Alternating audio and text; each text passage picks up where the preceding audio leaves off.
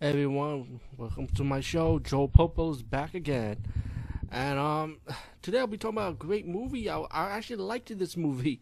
I remember seeing the trailers for this, and I was like myself, okay, another demonic possession movie trying to be different with a different take on it.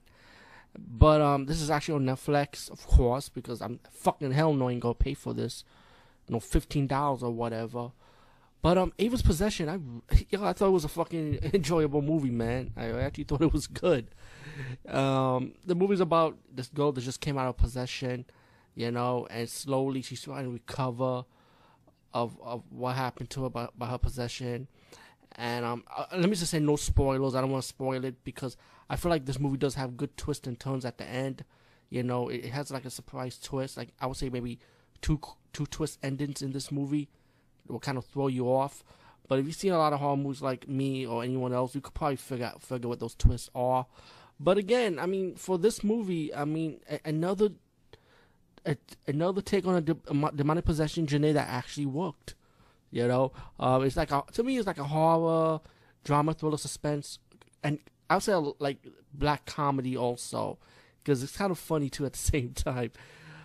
But anyway, this movie, like I said, the woman just came out of her possession, and she's over here wondering like she starts seeing stuff around her house, like a watch, some blood on the floor, and she was like wondering how the fuck that got there. And of course, slowly she sees images of pretty much the demon trying to come back and possess her, And there's a reason for everything. And if I tell you if I spoil the ending, it's just gonna spoil your moment for this movie, and I don't want to do that to you guys and gals because I personally, like I said, I did enjoy this movie, and if I didn't see the movie for a long time, I will see it again. I won't see it right away for a second time because you already know what's gonna happen at the end.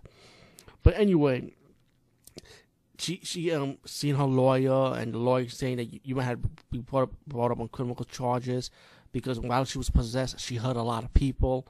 You know what I'm saying? And so the lawyer sent her to those AA meetings for the drunk drivers. Well, there's an AA meeting for people that have been possessed by a demon, and I thought that shit was hilarious. I thought it was funny, a unique take on demonic possession movie. Cause I never seen that shit done before in any demonic possession movie ever. Who goes to AA for people who've been possessed? I mean, is there something like that right now? I believe there is, because the way this fucking country is, man, anything is possible, Anyway, she goes to the AA meeting. She started meeting people that was possessed. She met a guy who specialized in exorcism and making people fight their demons inside of them, controlling their demons pretty much, and try and get rid of it on their own, like pretty much fight their own shadows pretty much.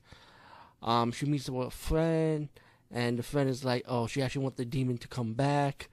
Meanwhile, the lead character, the woman Ava, she's slowly trying to investigate her own what's happened while she was possessed, who she meet, what happened, like why is there blood on a rug, on the floor, who is Conrad on the watch she found, and like I said, I don't want to spoil it. Shit, I mean, if I did not like this movie, I will definitely spoil it for you guys and gals. But I liked it, Uh, the movie does have the horror elements. You do have the demonic possession and stuff, but mainly it's more drama, more mystery, more suspense, because it's like how she's trying to investigate her own on what happened when she was possessed and how she's trying to recover from this situation with the help of the demonic AA meeting and stuff. But all in all, again, without spoiling nothing, I say give this one a chance. I mean, if you got Netflix, hey, it's like watching it for free anyway, so watch it on Netflix now. It's not like you had to pay $15 or $5.99 on video demand. Anyway, peace, guys. See you later. Yeah, I know my name changes Jojo Popo, but that never goes away.